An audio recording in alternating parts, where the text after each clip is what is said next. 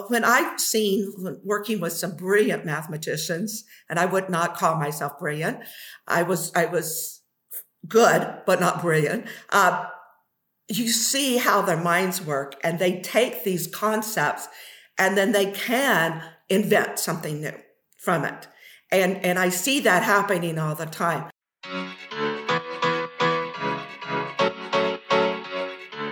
Good morning, good afternoon, good evening, depending on where you folks are. Sherry Shannon Vanstone, it is an honor and a pleasure to have you on the podcast. Firstly, welcome to the Waterloo Grid podcast. It's great to have you here. We have a plethora of an amazing audience of founders, entrepreneurs, innovators, and I'm sure they will be fascinated as much as I am to hear about the insights of some of your stories, the successes that you've had, and the amazing background that I'm really looking forward to talk to you about. But before we get started, a big shout out to the David Johnston R&T Park for supporting this podcast.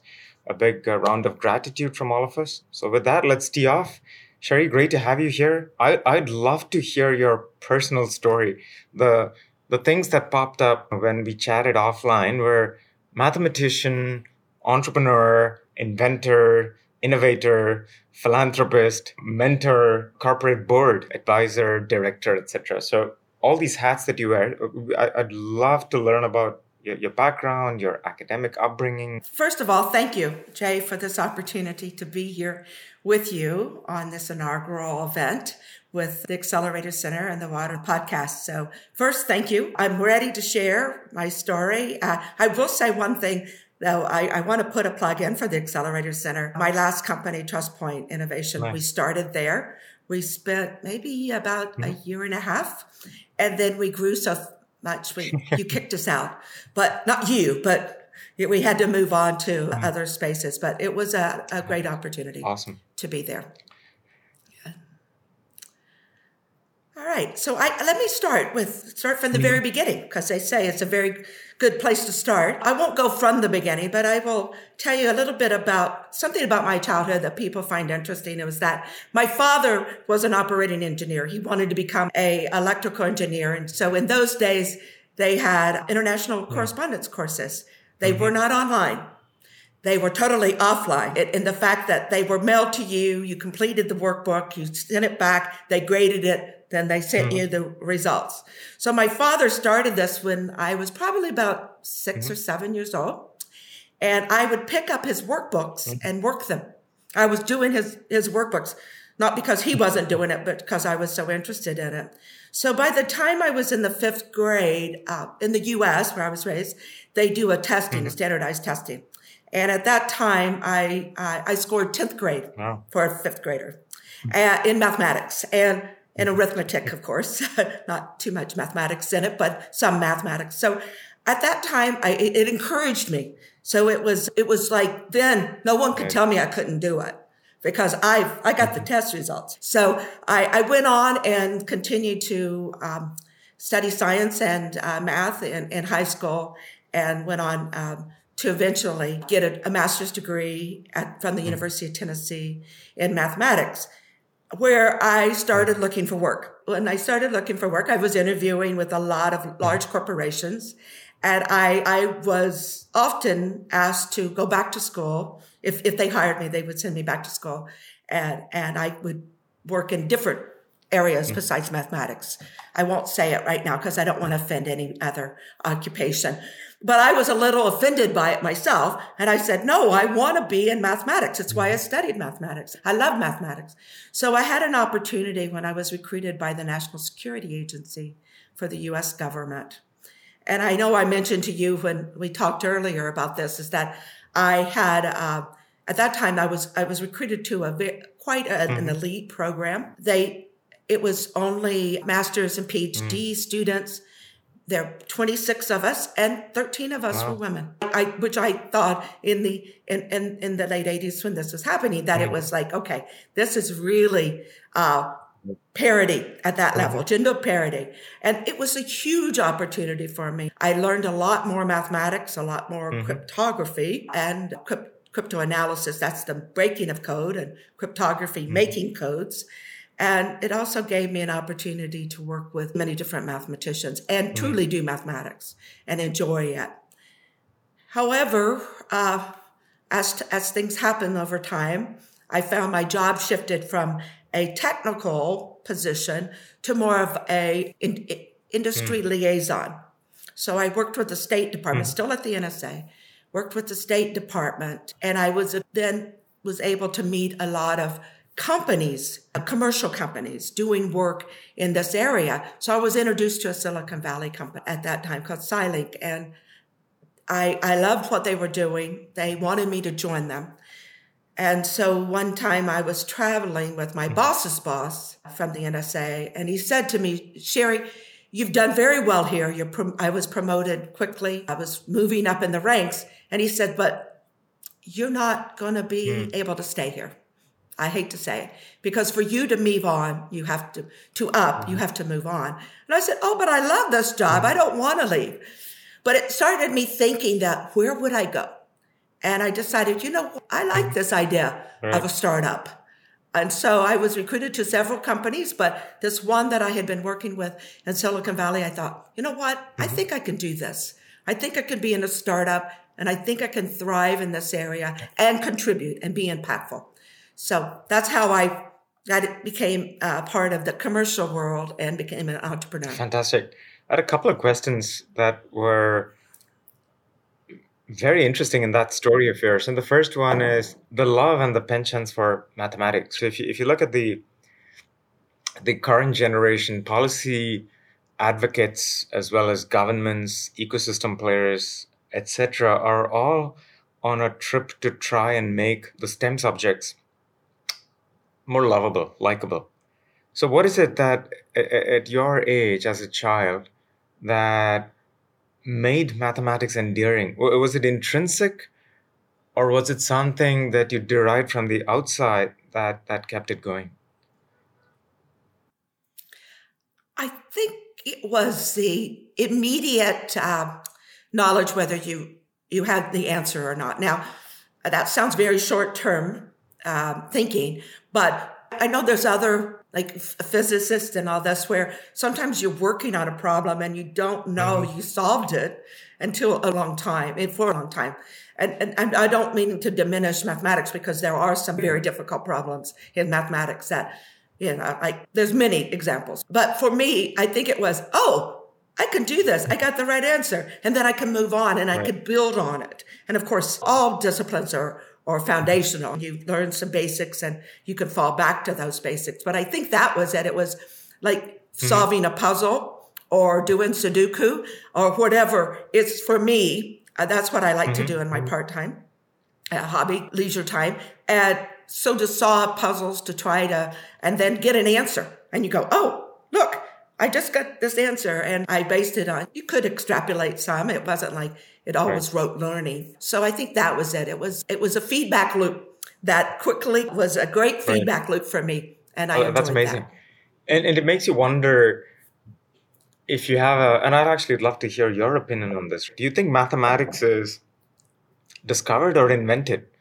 Because the more you dwell into the semantics of mathematics, it at least in my head, it begins to present itself as a discovery, right? These laws that exist in the universe are just unraveling themselves as our brains evolve.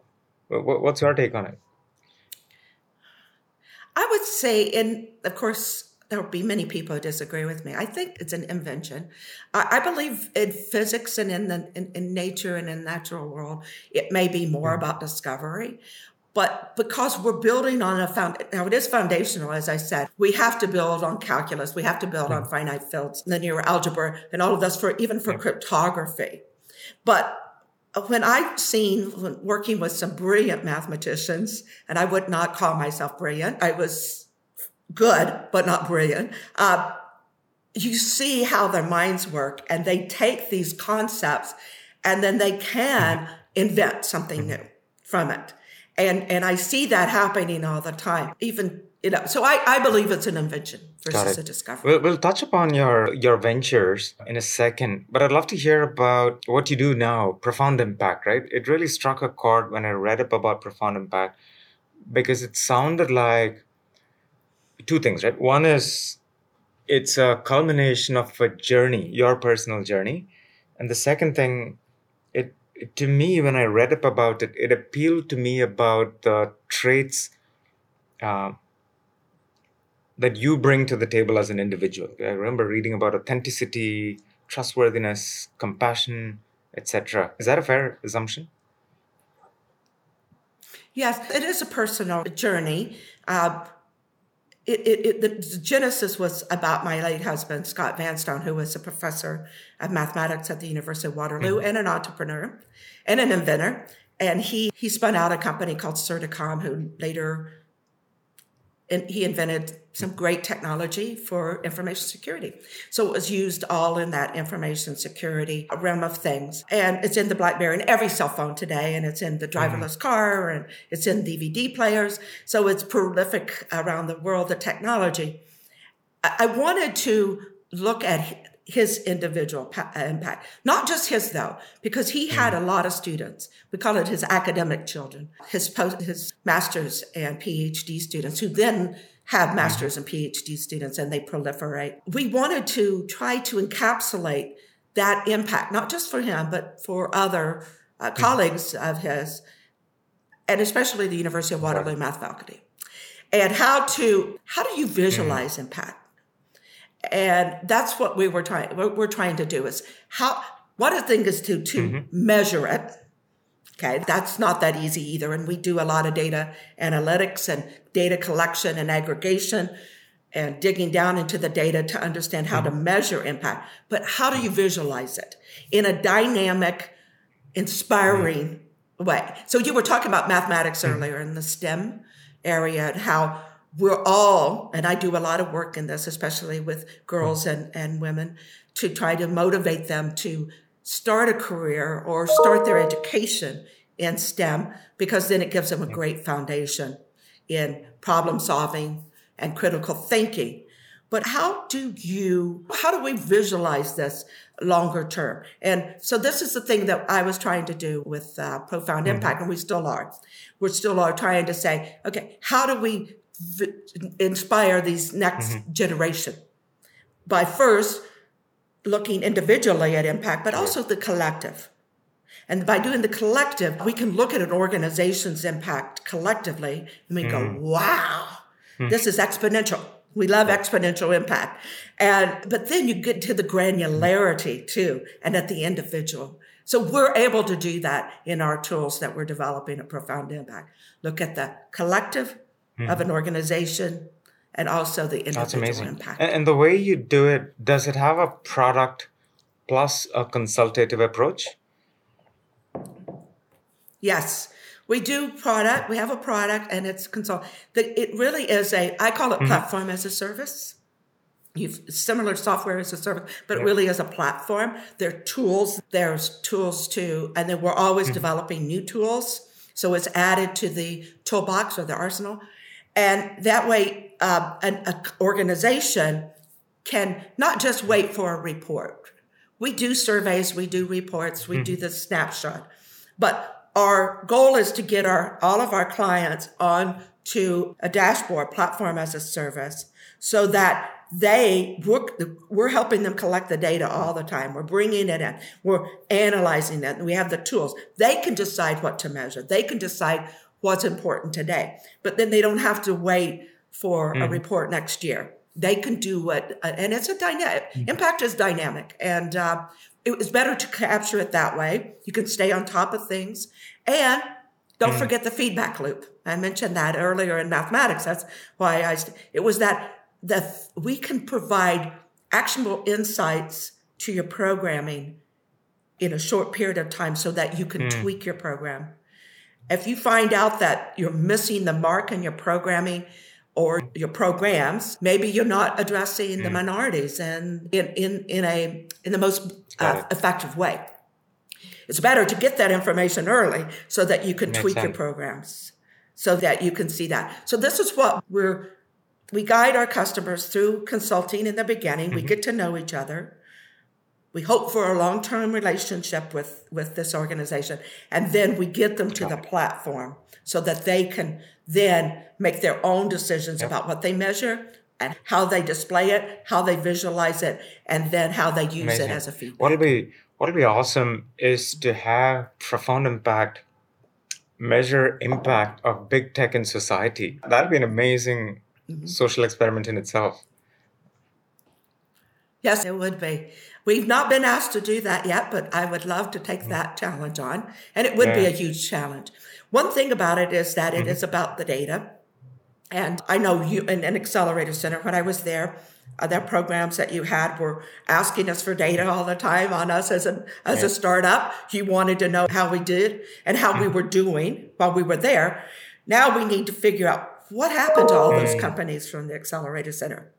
And what impact did they? Are they still around? What are they? How many employees do they have? You may have those numbers. You may already be doing this, but it would be saying this is the type of thing. Is okay. Again, we work with our clients to figure out what do you want to measure. We can measure everything once we have the data. We can query it very many different ways. So, but it is an interesting comment that you made about the technology. And, technology for good, tech for good. We've heard that term used in Waterloo often. And it would be good to see if we could figure out what metric we would measure. What would that be? What would that look like? And then try to start collecting that data. That would be a great experiment. You and I can certainly pick that up as an offline topic for an interesting project. So, Sherry, what the journey of TrustPoint and Certium, I'm sure, played a role in bringing you to where you are now. Can you walk us through what were those journeys like as an entrepreneur? Specifically, the times, it's very different. The 2000s or the 2010s are very different from even just 2 decades ago. So what was that like? Yeah. It was really exciting, but in those days, and even today, an entrepreneur is a risk taker. That you work with entrepreneurs and startups, and you really do. I'm not saying that they say you have to be comfortable with it. I don't think I've ever been comfortable, but I've been willing. I've been willing to take the risk. And the reason why was because I believed in myself. I believed one time I was presented with this. I had to make a decision.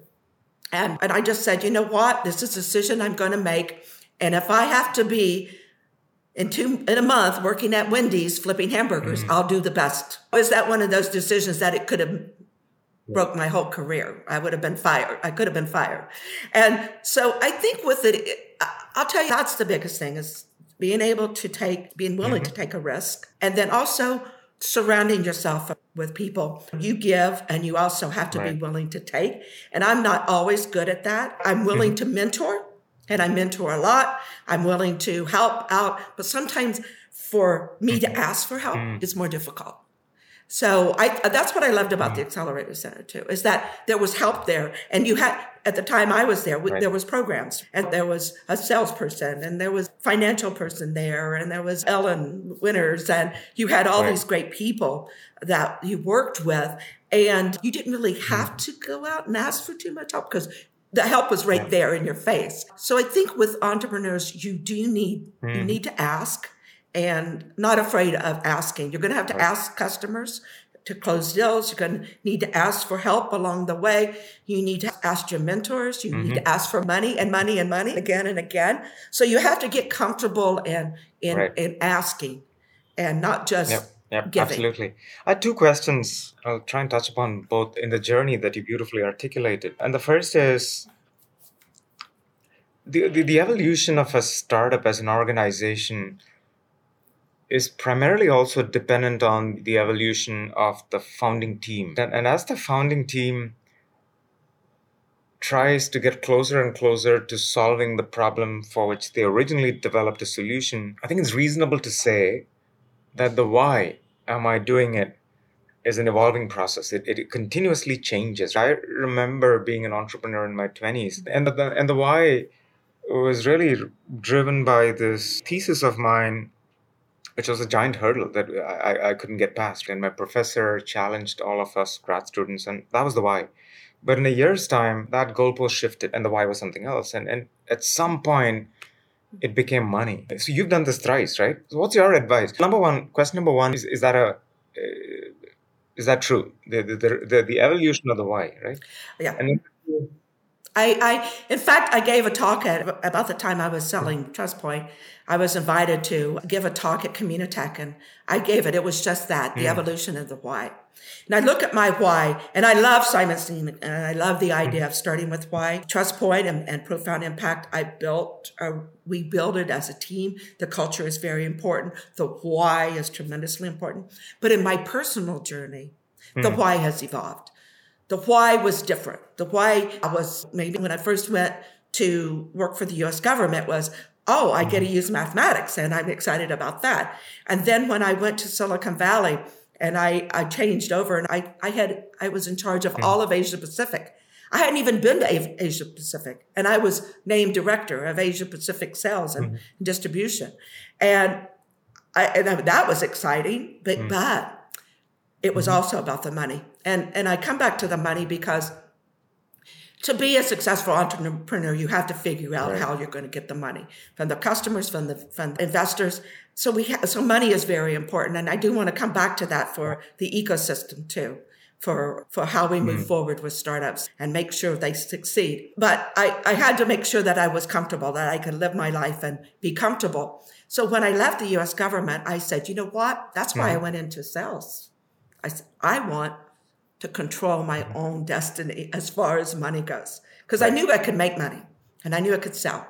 So I said, okay, let me do this. Let me see. I didn't put all my eggs in the basket. I did have a base salary, but I ended up making almost 3 times my base salary on my commissions and working for. So money is very important. But money was never part of my why. But it was a part of my life and my structure and you have to do that. But the why was more about the different things. And so when I left Silicon Valley, it was quite toxic in those days. And I wasn't the highest, when I left the company I was in. I was highest level woman and I was at a director, not on the board director, but my position was a director. They did hire a VP after I left. But given that that was another reason why I made it sure I got commission, because the commission they tried to mess with, but they couldn't really mess with it because it's a part of my contract. But as far as but my position and my title, they could mess with all the time. So my why when I came to Canada was to leave that toxic environment where I was okay, but there were other people who weren't, and I tried to fight for them. But I was a survivor and maybe a little bit of somebody said, not as always nice and kind, but I just said, my why's changed. And my why is now this. And then when I was with Certicom, and I wasn't the CEO and the president of Certicom, and neither was my husband, he was the CIO, even though he's the founder. I found I couldn't influence the culture enough. I was able to influence it some. So then that's when I said, you know what, I want to start my company. And I want to run it, and I want to make sure that the why is there. And it's ingrained, and it's our collective why, not just my why. I have a personal why, and then the team has a why. And you referred to it earlier when you talked about the team. When I talk to investors all the time, they say we invest in the team. And I'm sure they also look at the other things too, but they invest in the team. And that's why when my husband and I started TrustPoint, we recruited some people we had worked with before, and we built our team around that. But we were growing, so we couldn't just hire all the people we've worked with in the past, because either they're working somewhere else or we weren't able to recruit all. So then we had to start looking at our core values and figuring that out. And then once we did that as a team, we could say, who is a good team fit for us. And I'm not saying we got it. We never got it perfectly. It wasn't perfect. I think we're doing better with Profound Impact because, again, now it's hiring more on skills and fit, a cultural fit, than necessarily on experience. So, so it is and as you said, it's an evolution of the why, our personal why, and then our corporate why. Makes sense. And if you were to give advice to youngish entrepreneurs on continuously recalibrating your why such that it does not end up veering towards money. Not that it's a bad thing, but at least personally, with age comes wisdom, right? So when I've done started quite thrice, but I failed once. What would that advice be? I think money has to be, as I mentioned earlier, it has to be in there, but it doesn't have to be part of your why. And I think if you look at our goals, if you look at my company's goals today, money's in there. Right. The revenue is in there because we have to say we're not going to be around tomorrow or next year if we don't have some revenue and work with customers. So it has to be there. You can't ignore it. But if you're driven by money, there's many ways to make money. And probably being an entrepreneur may not be the fastest way to make money. There have been examples of people making a lot of money quickly by being entrepreneurs. But entrepreneurs to really scale up and be what we want to be, as impactful as we want to be, it's got to be more than that. And you have to be thinking your why has to fit with an entrepreneurial. I don't think there's one why that fits with entrepreneurial, but entrepreneurialism. But it needs to have something in there that is, because this is hard work. And I would tell people it's rewarding. It's hard. If money is what you want, I think they say that it's 8 to 10 years on average for a tech startup company to get to an exit or get to a place where maybe money is not as big a concern. So you're saying maybe you're lucky and you get it in 2 years, maybe 5 years. But think about this. But what is your passion? What is your why? And if you start with that, your why may change, but it wouldn't deviate too much from your original and your core values. Got it. Yeah. And so that's advice I give. And there's a lot of people who start businesses for many different reasons. Some is that they love the technology and they think because they love it, the customers love it. And there's other people who do it for more of a social impact. Yeah, that's a great segue into another question that I had, which is look at entrepreneurs who bring technology and engineering skills. And like you said, that's very foundational in being able to develop something that's very scalable. But in my head, I think there's an even more fundamental layer, which is more foundational, and that is science and mathematics, right? That's really the baseline on which you can build. So in your case, I would imagine the complexity of chasing a problem by using the foundational skills of mathematics and building a solution is one way to do it. The other way to do it, and maybe it's a luxury, the other way to do it is, since you've been gifted, maybe gifted's a wrong word, you've worked hard at this, right? So it's not like a luxury that landed on your lap. Since you worked hard to become a mathematician, are you better off developing solutions, having a bit of capital, and then solving a problem for which you perhaps did not originally start the company? Which of those two paths are? I would say I find it hard to take technology and make it into a solution. You really have to understand the problem. And I've done it both ways. But the thing is that I think that along the way, all of us learn as entrepreneurs that we have to have in order to survive, we have to have a product or service that our customers will pay for. And you can love the technology and you can love it so much that, and I've loved the early days at Certicom. We had some really good, deep mathematics and it was so good and so, but if no one will buy it, then we're not going to be there tomorrow. So I've done it both ways. Okay, let's take this technology and let's see where we can put it. Now it worked, right? Because we found the perfect fit for the technology we developed at Certicom, the mobile devices, smartphones. So sometimes you fudge it a little bit in the beginning, but and the technology it comes through and it is a winner. But with Profound Impact, I tried that. Not as much as the technology, but of the idea. I had a specific idea of a product that I thought was the answer. And it's proved not to be the case. Not that it won't be, not that it couldn't be, but it wasn't for me and for my team. So we've had to pivot. Not too far from it, but it's still about data. It's still about measuring impact and visualization of impact. It just delivered differently because we went out and we did some market research and we said to our clients, what is your biggest pains? What is your pain? And how much will you pay for that if we found a solution for it?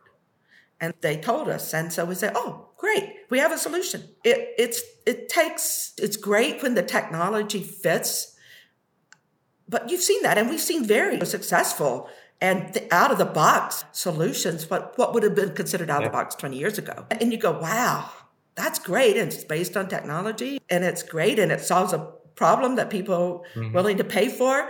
And so it works that way. But I think starting with the problem, I mentioned the skill set that science and technology foundational training is on is what's the knowns and what are the unknowns? Let's look at an algebra equation and you want to solve it.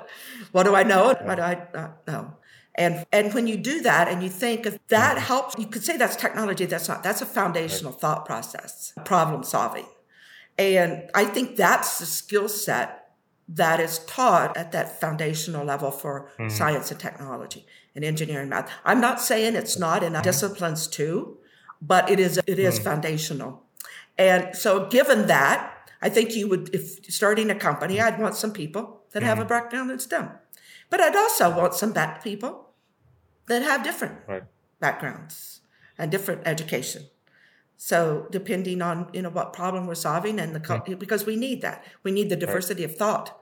And that's why having a company here in Canada, especially in this area, in the Toronto-Waterloo corridor, is that we have the diverse backgrounds and ethnicities and the diversity of thought. So we really have the ecosystem and the resources within that ecosystem to solve many problems. And that's another goal of Profound Impact is collaboration. We want a platform, we want to provide a means to collaborate. Because if we can collaborate, we can get great minds moving forward, working together.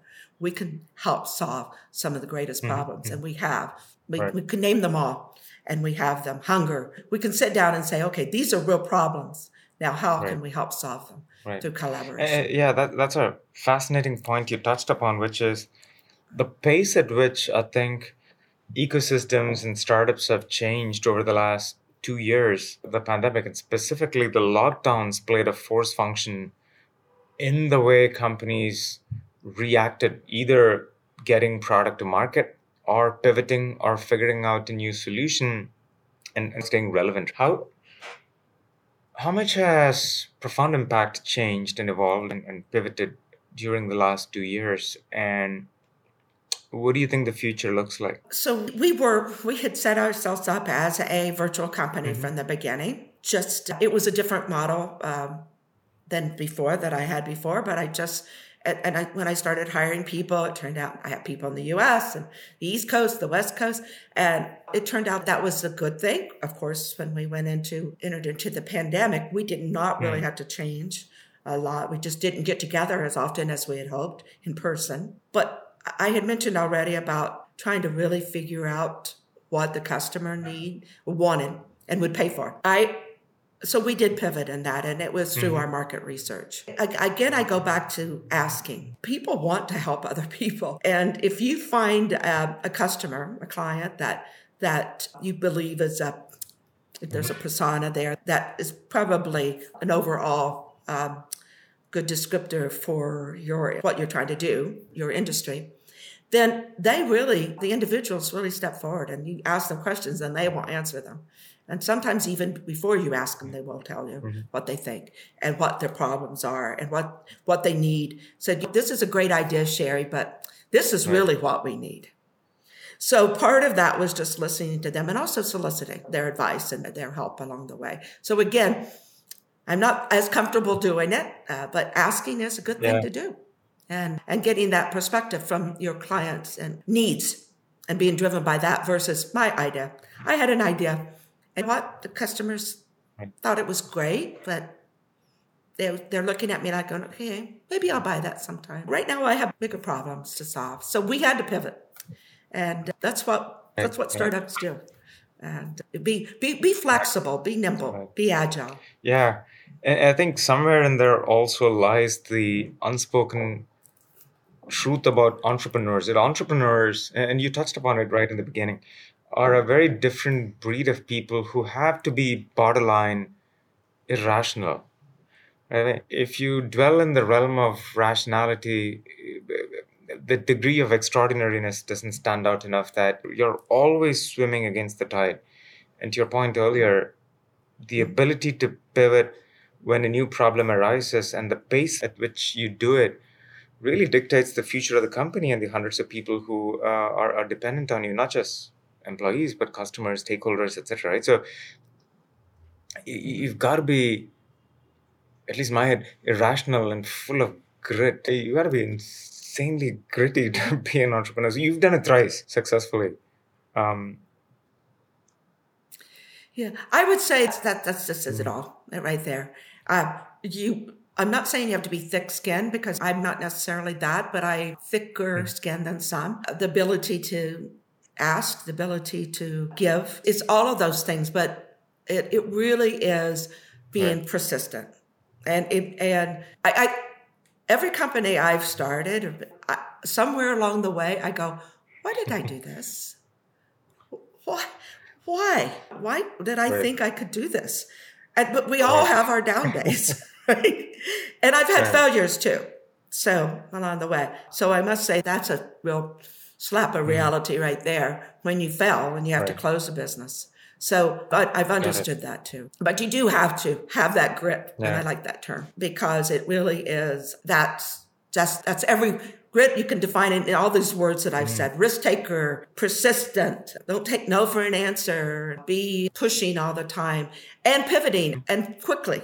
And that's another thing too. People say, how can you pivot when you need to be focused? And so you have to start focusing on the right things. And that's by listening to your customers. And that is, again, it comes down to, now, I'm not saying the customers know what they want, because sometimes they don't. They just know what, they have a pain. They have a problem. But that doesn't mean we have to solve it in a traditional way. So that's when technology can come in and play. And what you're talking about, the irrationality of it all, or thinking outside of the box, or the diversity of thought. Then you can say, okay, just because we need to do this one thing, we don't have to do it the way that we've done it in the past. We can see it all the time. Great examples, Airbnb, that we have this, there's a problem. People want to go on vacation. They want to do this. Okay, let's make it easier for them to do it in a non-traditional way.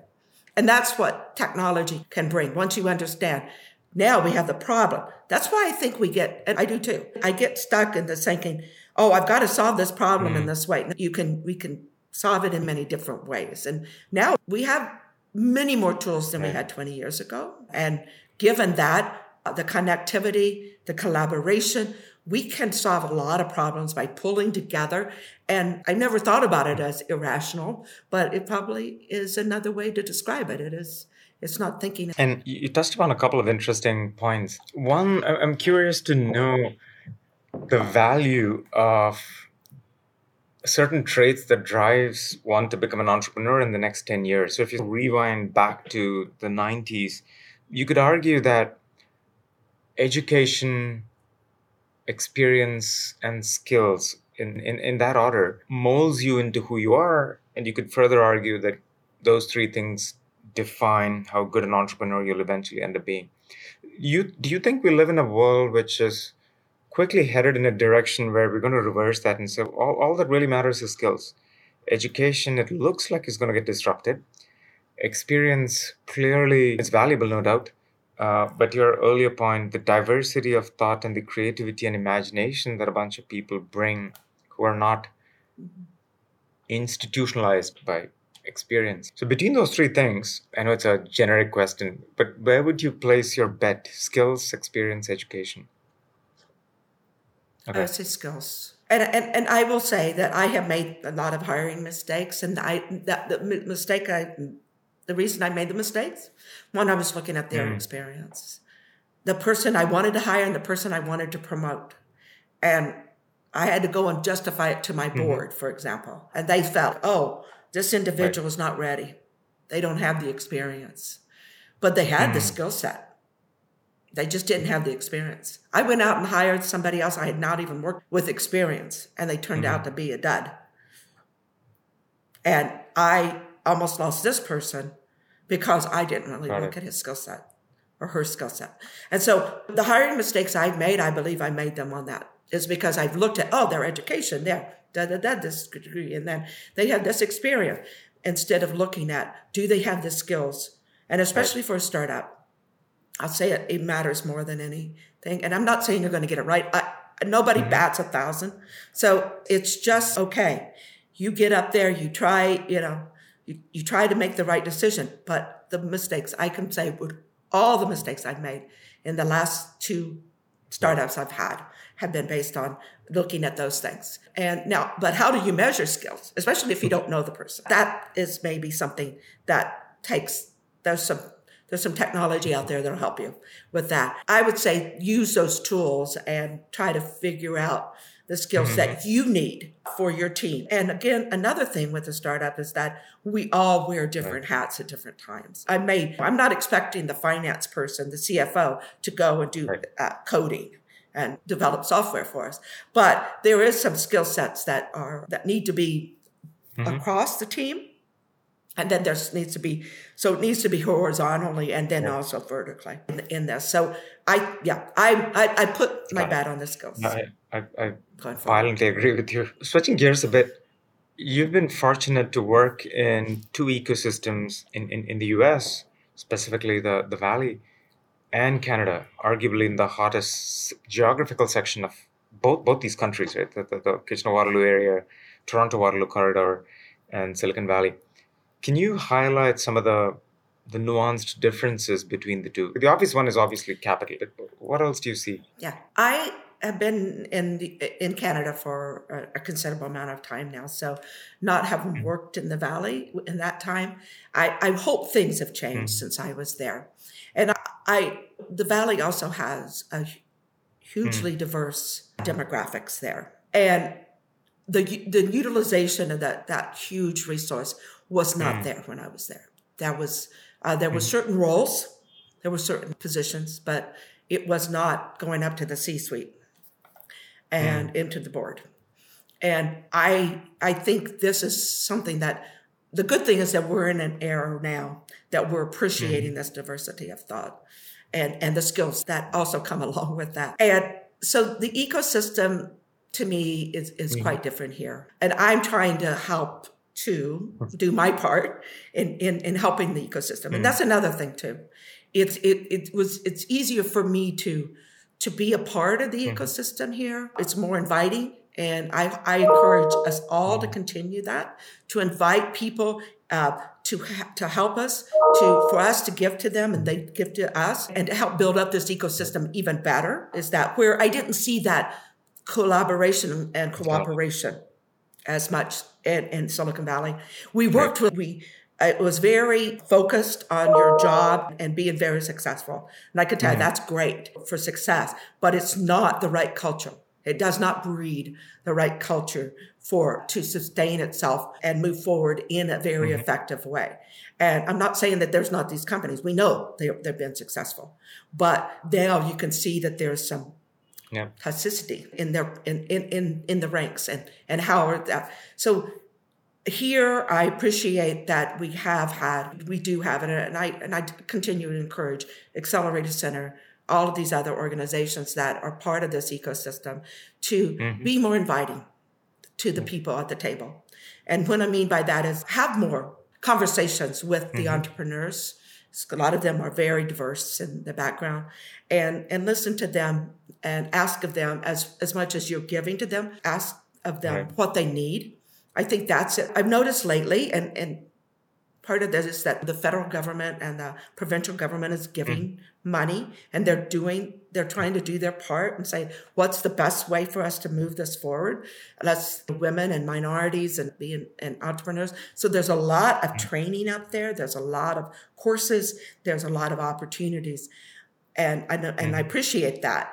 But when it comes down to the one thing that you said, capital. Now, We're doing better on it here than the 90s and maybe even the 2000s. But we still have to look at the money. And we have to have more opportunities and more money flowing. And I'm involved with a couple of organizations such as Phoenix Fire. And what we do is we're raising the limited partners and we're putting money on the table and saying, let's invest in minority entrepreneurs, owners, and business owners. And I think we need more of that. And that's more of a grassroots. It's still great that the federal government and the provincial government and other organizations are stepping up. But to me, we have a huge opportunity. It's just like we laid the seeds and the plants are starting to grow and it's beautiful. Now, what are we going to do with it? And how are we going to get to those? How do we build an ecosystem that will allow a company like mine, even TrustPoint? When I had TrustPoint, I ended up selling TrustPoint because I did not have the tools I needed to go up against the contracts I had to sign because I was doing security, information security for the driverless car and the connected vehicle. I was a startup. I did not have the tools to play in the game with GM. They are going to eat me alive as a startup. And the T's and C's that they laid on me, I could not accept as a startup. So it's more than just money, but money is a part of it, but also having the tools and the resources. And maybe just I did talk to some people in the industry, and one person told me, that's the way it is, Jerry. You're going to have to live with it. So that's to me not an acceptable answer. And this person did not mean it in a mean way at all. But we have to figure out other answers instead of that this is the way it is and you have to accept it. No, that's spot on, 100% true. And you touched upon a couple of interesting points, right? One is the amount of capital clearly is directly proportional to the runway that you can build and therefore the flexibility of various experiments and pivots can take you to market. And the other one is, all said and done, I think we now live in a reasonably digitally transformed world where the markets are geographically otherwise disparate, but much more accessible than what it used to be a decade ago, right? Which is fascinating. There are so many conversations I want to have with you, but coming up on time. On a parting note, 2 questions. And this is one that's always baffled me. So I'll pose it to you. For an entrepreneur, is there such a thing as work-life balance? I should have started with that one. But our work-life balance what is the balance? So some people, it's 20, 80 or whatever. What I do find, though, there is flexibility. There may not be balance, but there's usually flexibility in being an entrepreneur. And sometimes just saying, I'm not here. I'm going to take a break. That's hard for me, because I always keep my phone on and all that. I'm answering texts when I'm on the beach somewhere, and people look at me and go, what are you doing? I said, I've got to, catch up with this and this and this. I don't mean that I'm a control freak. We'll see if my employees say that. I want to be accessible to them. So I don't usually turn my phone off, and I don't usually not do emails. I come in late at night and early in the morning. And so I don't know what that word that means, balance. If it's okay, it's 50-50 or whatever. People, it's an individual thing. But I think as an entrepreneur, you will find that your mind is there, and you might have to do something to get. You'll have to figure out your balance on your own, but you'll figure it out along the way. But it's not the same for everyone. I fully agree with you. And which goes back to your earlier point of there is a case to be made that you've got to be intensely gritty and irrational to chase that dream, and it's really not. And there's no script to it. Right? It's No, there's no script, and there's no cookie cutting. And I've had failures. So I've been 5 companies I've been with, and entrepreneur, and 3 successful exits, and 2 not. That's the way it will go. And the thing is that I don't want to discourage anyone from being an entrepreneur. There's many ways to do it too. So you don't have to do it in the way I've done it or the way you've done it, Jay. I want to encourage people to be thinking outside the box and taking risks. Absolutely. And on a parting note, and this is a topic that we should potentially have covered earlier in the podcast, but nevertheless, and I'll never know this as a guy, but I've seen my wife as an entrepreneur, and there's finally conversations happening across the world about the challenges that women face in general, right? But specifically, if you were to provide advice to women entrepreneurs, what would that be? Find your balance, especially if you have children, young children, or I have other people in my life. And so to me, I even postponed a call this morning by a half an hour because somebody needed me in my family. So I think it's having that flexibility and setting with your team some boundaries, and also letting them too, because that's the thing. The flexibility has to extend to the other people too that work with you. So you can't say, oh, you've got to be on this call at 9. If they call up and say, I've got to do this, you go, that's fine. We'll cover it. We'll bring you up to speed later. We'll let you know what we need from you. We can do this. We can do it as a team. So it's a teamwork, be flexible, but go for it. Fantastic, Sherry. Thank you so much. It's been a pleasure talking to you. It's been truly enjoyable. I wish this podcast lasted more than 2 hours, but we'll certainly aspire to get you back, and looking forward to having more meaningful conversations. Thank you. Thank you, Jay. It was very comfortable talking with you, and I hope we enlightened and inspired some entrepreneurs out there today. Likewise. Thank you so much. Thanks a lot. Take care. Yes. Bye. Thank you. Waterloo Grit, an Accelerator Center podcast, is sponsored by the David Johnston Research and Technology Park and does not constitute a recommendation for any organization, product, or service. It's produced and recorded by BlueMex. For more Waterloo Grit content, subscribe where you get your podcasts and visit bluemex.com to join us on Discord.